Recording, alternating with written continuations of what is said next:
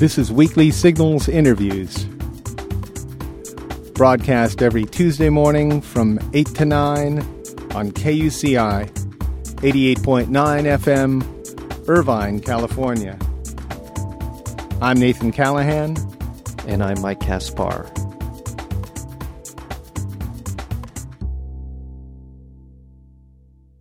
In her new book, God Needs No Passport, Immigrants and the Changing American Religious Landscape, our guest today, Peggy Levitt, argues that current debates about religion and immigration are based on assumptions that are out of sync with our national reality because they fail to grasp the strong connection between changes in immigration and changes in religious life. According to Levitt, today's immigrants are remaking the religious landscape by introducing new faith traditions and Asianizing and Latinoizing old ones. Levitt is an associate professor and the chair of the Department of Sociology at Wesley College. Peggy Levitt, welcome to Weekly Signals. Thank you very much. It's a pleasure to be here. Well, thanks for joining us. Now, what's the weather like in Concord today? It's hot. Yeah? Wow. It's hot. How about where you are? Well, it's funny, but here in California, we've had a mild August, I'd say. Yeah. Mm-hmm. It's been a little bit humid and hasn't gotten too much above 83 degrees, and that's wonderful when you're here because August being approaching the fall season for us is our fire season. Yeah. That's right. Yeah. That's right. We're always hearing about that. Yeah, and it's also our mass murder season too. That's we don't always hear about that. Yeah. That's when Manson went on his rampage. It just gets a little bit too hot for some people to handle. Yeah. I see. That's one of Nathan's theories, although I don't know. One of my theories? I know. I've heard that too, that the hot weather does impact people. Well, I notice people honk their horns more. I can tell you that much. Okay, And I think that's the progression from horn honking to mass murder. Yeah. Oh, my goodness. So to break away from that, tell us, why are Americans reluctant to recognize the changing religious landscape they live in? I mean, you've written a book here that really is saying there's a transnational nature to immigration and religion right now, and yet, especially here in Orange County where we live, it's almost like we've turned the clock back to the 1950s.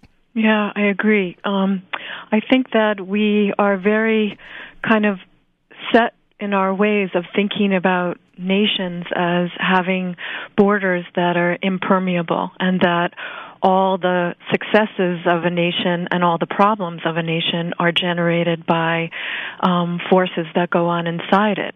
And yet, all you have to do is look around you in any neighborhood in LA or in San Diego to realize the very, very strong connections that people maintain to their homelands. And we tend to see becoming part of the United States and staying part of the place that you come from as opposites, when in fact they're really two processes that happen simultaneously and mutually reinforce each other. So what I've seen in the research I've been doing over the past 15 years is that people become part of this country. They buy homes here, they open businesses here, they join the PTA here at the same time that they're sending money back to their home countries to also have a home or also invest in a business or also contribute to charity. And I think we are moving in the right direction of people understanding that economics is global and politics is increasingly global, but we've yet to recognize that religion is just as global.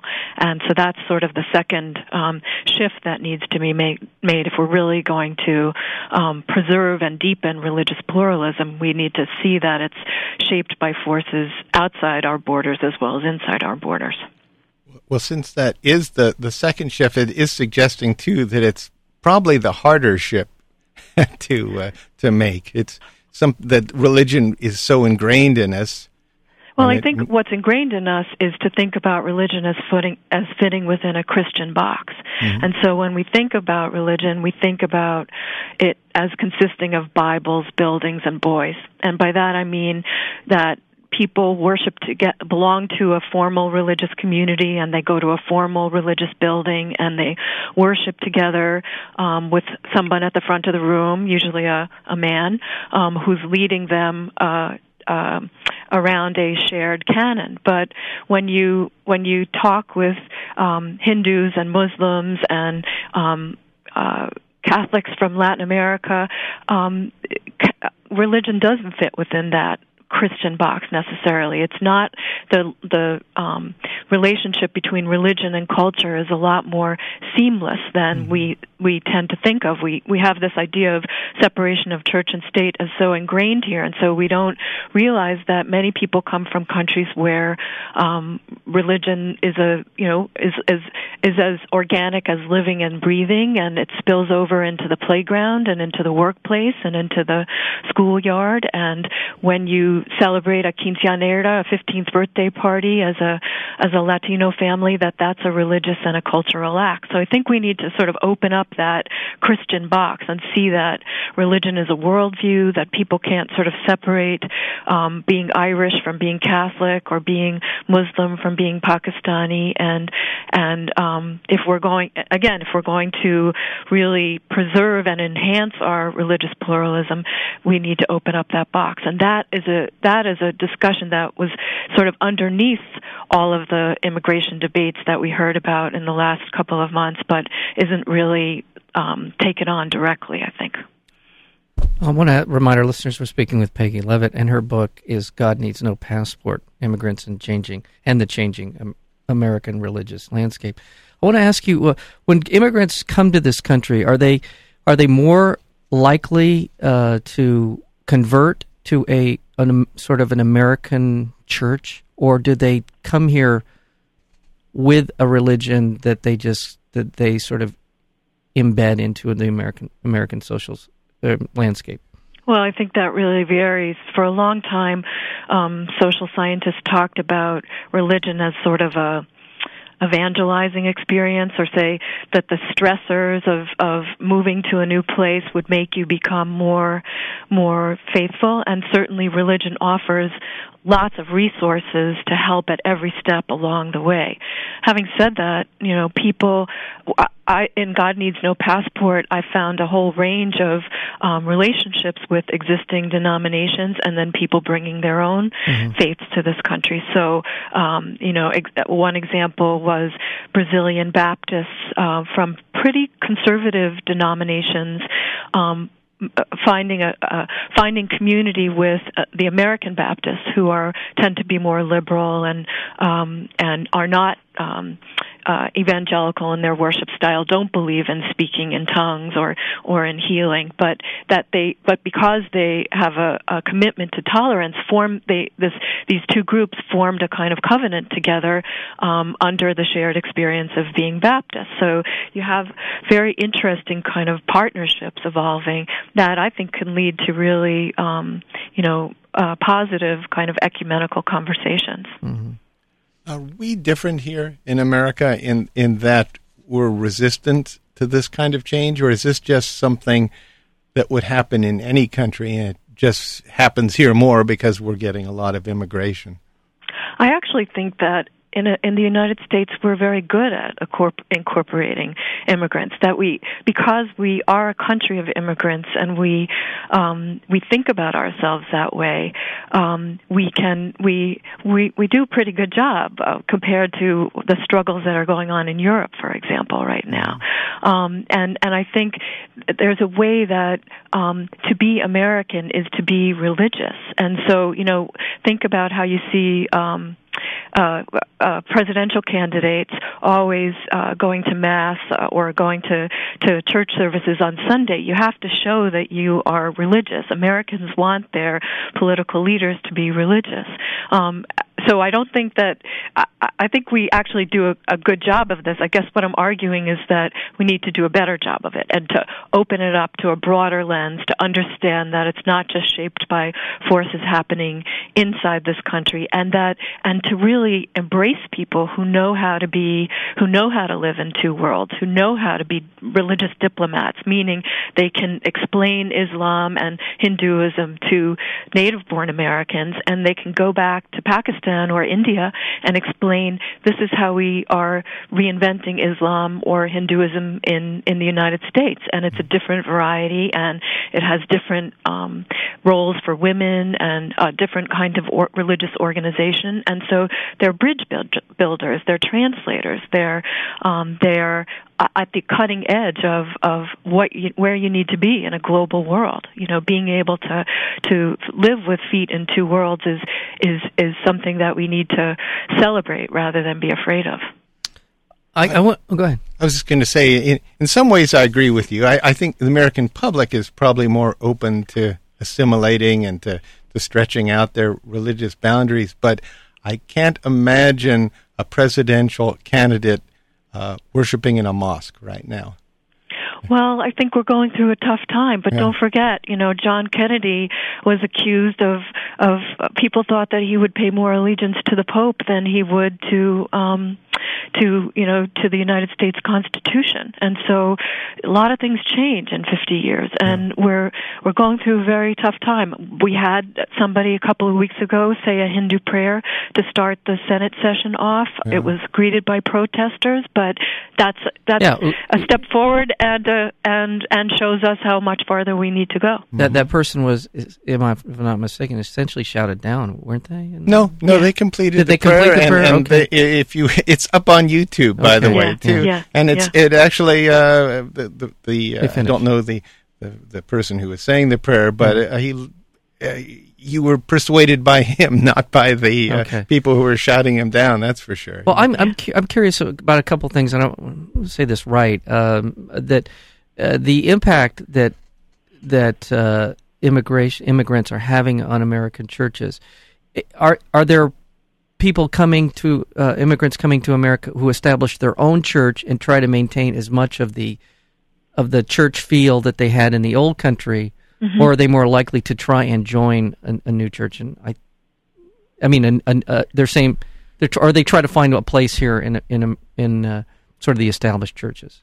Well, you see a whole range of responses to that question. So, some storefront Pentecostal churches are, self-contained. They don't have a lot of connection to a bigger denomination. Whereas, take the example of the Foursquare Church or the Assemblies of God. It's likely that if somebody from Brazil belongs to one of those denominations and comes here, they're going to come with a letter of introduction to their to a congregation in the Northeast and try to join that congregation. And those congregations have all kinds of religious architectures. In other words, sometimes it's a multi-ethnic congregation where people worship together, and sometimes it's a congregation where there's an English-speaking congregation and a Spanish-speaking congregation or a Portuguese-speaking congregation. So it's not just a question of what immigrants want to do. It depends upon where they move to and what the local religious landscape looks like and what possibilities there are for them to be integrated into, and then who that ends up sitting them next to on Sundays. Is it a co-ethnic? Is a pan-ethnic experience? So in a lot of Catholic churches, you see, people from El Salvador praying next to people from Peru, or is it sitting you next to a native-born Catholic? And so, each of those have their own implications for what kinds of resources, what kinds of political socialization you get by going to a religious community, what kinds of messages you get about how to be an American. So I don't think there's any one pattern. Yeah, the reason I'm asking this, I seem to be sort of fixated on it, is a lot of the issues that come up in terms of immigration have to do with assimilation, and you just touched on that. And I guess, would you make the argument that the churches are in some ways the first place of where people assimilate? Is that the first institution that you find immigrants beginning to become quote unquote American? I wouldn't say it's the first, but I'd say it's an important place, and that but. I know you were interested in talking about some of these mega churches that you see out in California. I think that the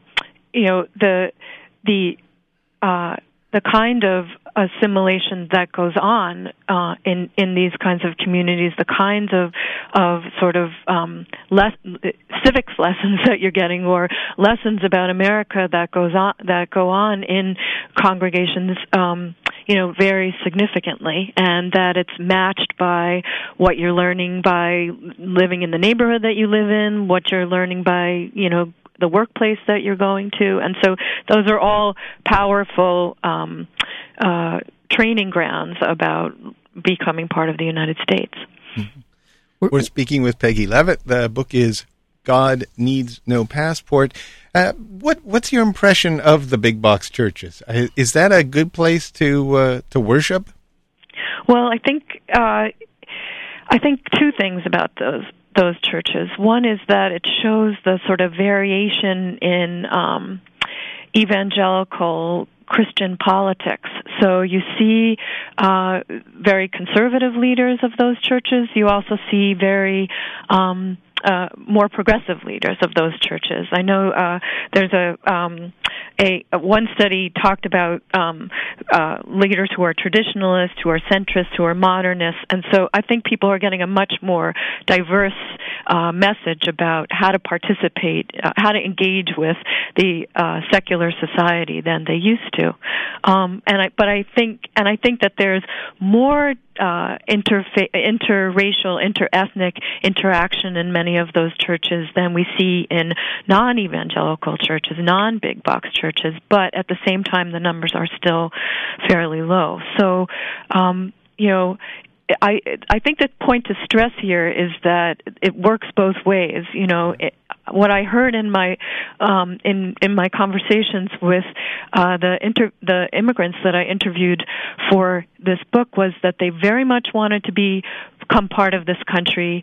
The fact that they stayed connected to their homelands didn't interfere with that. It didn't mean that they wanted to embrace all parts of what they perceived of American values, so the materialism, the individualism, the consumerism, the perceived lack of caring for your family. Those were things that they wanted to stay away from. But they also were very much surprised and disappointed by the sort of the rejection or the welcome that they had thought was unconditional, particularly after September 11th, turned out not to be an unconditional welcome. So it's about how American you try to become and how American you're allowed to become. Well, and so it really works both ways. That's exactly part of one of my next question was have you found that there are particular religions in the country that have been resistant to being changed by the influx of immigrants into their churches? Has there been one or two particular examples of churches that have resisted more strongly?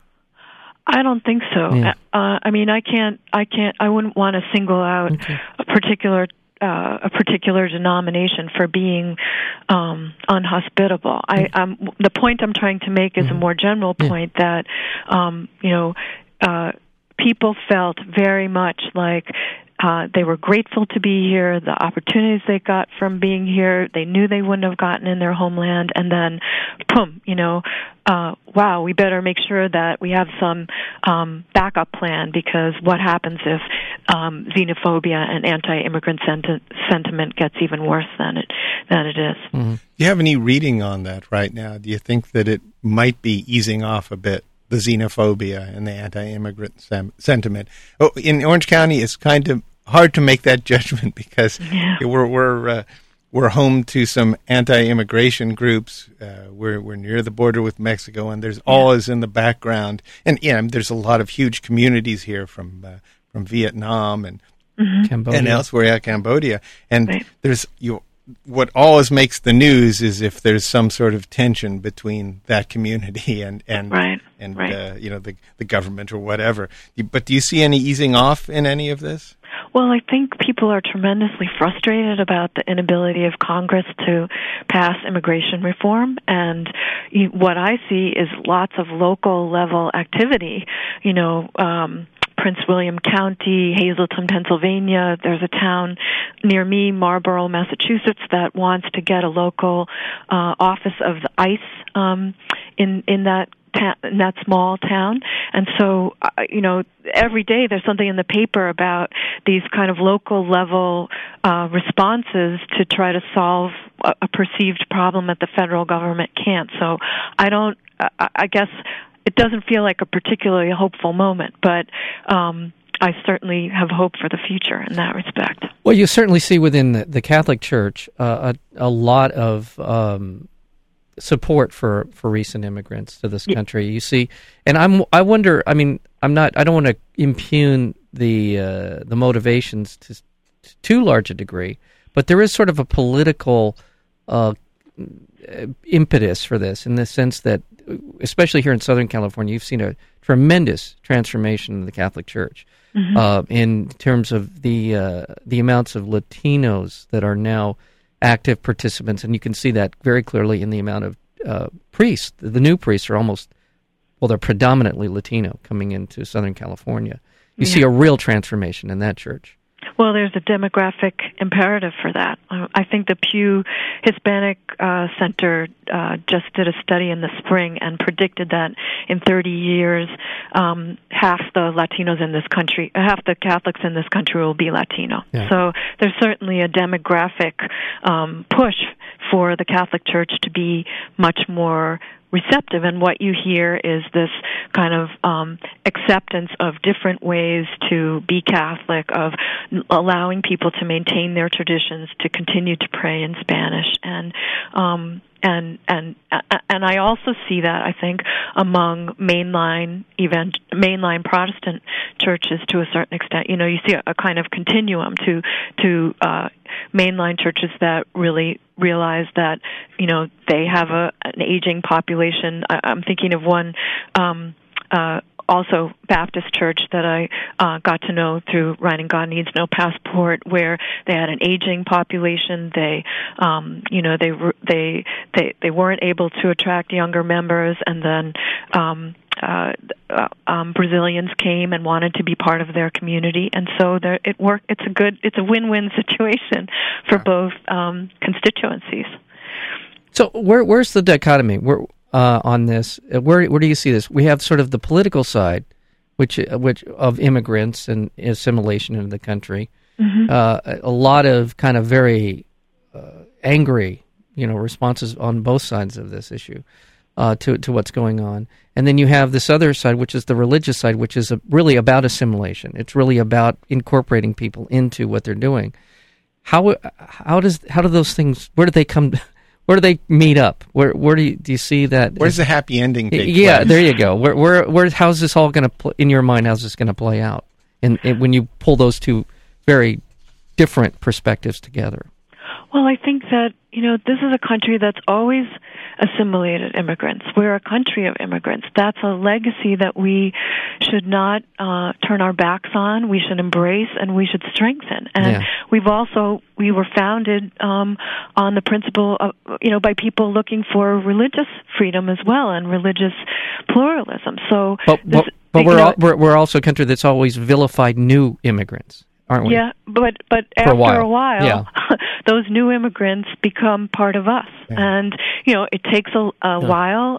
It's there. You always have you always have detractors. You always have the people who say they're not embracing American values, but I think that's sort of framing the discussion in the wrong way. The main point of the book is to say these are not becoming part of the United States and staying part of other communities, be they religious communities or other national communities around the world, are not opposites. It's not a either or. People who are able to bridge and get past those polarities and not define them as good, evil, American, not American, but people who are able to live in two communities at once, build bridges between two communities, be on the forefront of translating between those communities, are leading us into this century, into a successful, flourishing national and transnational community in this century. Well, I'll just say one last comment on my part, and that is, Is it fair to say that we're, with this new surge of immigration, that we're on the wrong side of politics, but we're on the right side of history? Okay, well, we'll ponder that. I have to ponder that. Okay. I like what she said last. All right, we'll just leave it. Nice. I wish you'd have just kept your mouth shut. I couldn't leave it alone. I was ready to cheer. Yeah. Okay. Well, we're on the right side of history. Yeah. All right. I like that part. All right.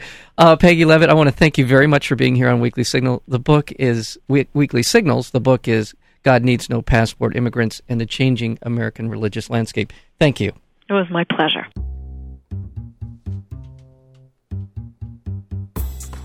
To learn more about Weekly Signals interviews, including upcoming guests, or to download the podcast, visit our website at weeklysignals.com.